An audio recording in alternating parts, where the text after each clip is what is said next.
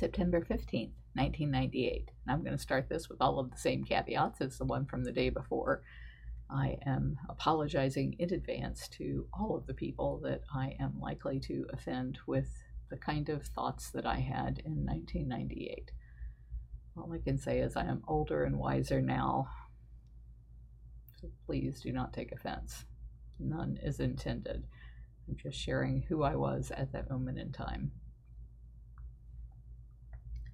Richard asked me to be screened for HIV and sexually transmitted diseases. I had done so after Don left and should be tested every 6 months. He offered to pay for it, which is something I need to do anyway. I bought the soundtrack from the Titanic, Love Will Go On, sung by Celine Dion, because he loves it so much. I was thinking on the way home, listening to the tape, that I think of him in every love song. One in particular, The Reason, should be dedicated to him.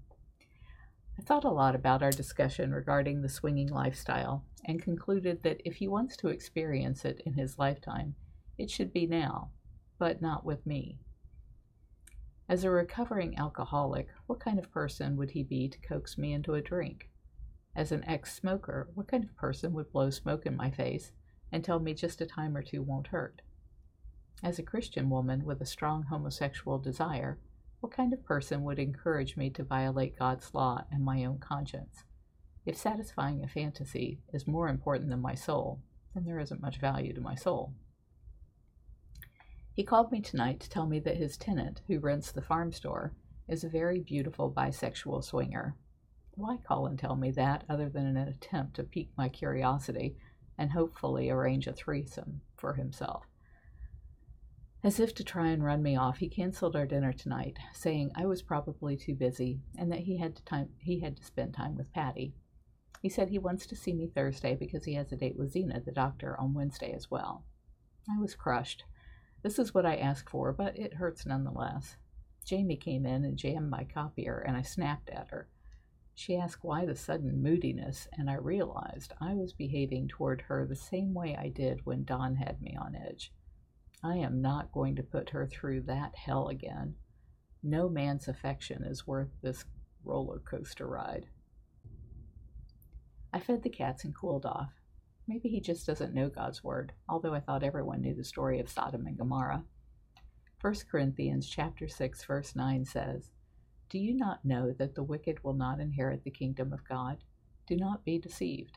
Neither the sexually immoral, nor idolaters, nor adulterers, nor male prostitutes, nor homosexual offenders, nor thieves, nor greedy, nor drunkards, nor slanderers, nor swindlers will inherit the kingdom of God. The inspired writer goes on to say, in verse 18, flee from sexual immorality. All other sins a man commits are outside his body, but he who sins sexually sins against his own body. Do you not know that your body is a temple of the Holy Spirit, who is in you, who you have received from God? You are not your own, you were bought at a price. Therefore, honor God with your body. It gets even worse in Revelations chapter 21, verse 8, when God says, But the cowardly, the unbelieving, the vile, the murderers, the sexually immoral, those who practice magic arts, the idolaters, and all liars, their place will be in the fiery lake of burning sulfur. Proverbs 30, verse 5 says, Every word of God is flawless. He is a shield to those who take refuge in him. Do not add his words, or he will rebuke and prove you a liar. Surely I cannot have been so wrong about what a loving man he is. He wouldn't purposely hurt me. As much as I study the Word, I couldn't find until last night with Mama Jack at church the passage that commands my attendance in church 3 times a week. The scripture actually says we are not to forsake the assembly of brethren, and that is subject to the days and times the brethren choose, which is at our convenience, with the exception of the commandment to meet on the Lord's Day and take communion. It is in Hebrews chapter 10, verse 25, and I looked it up in my Greek translation to make sure the wording was correct.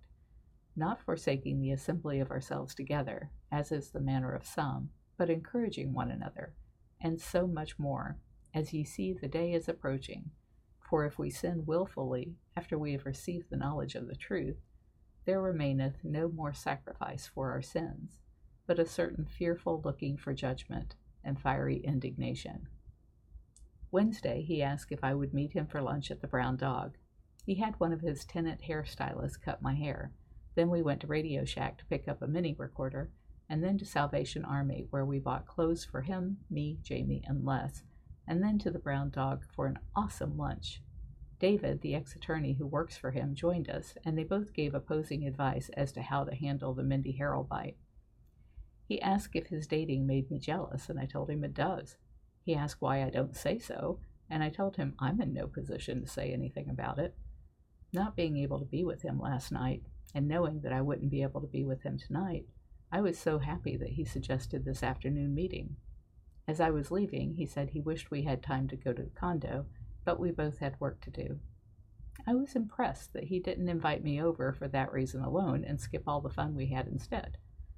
I wanted him sexually, but I feared that my reason was tainted by wanting to control, i.e. eliminate, his sexuality with his date tonight.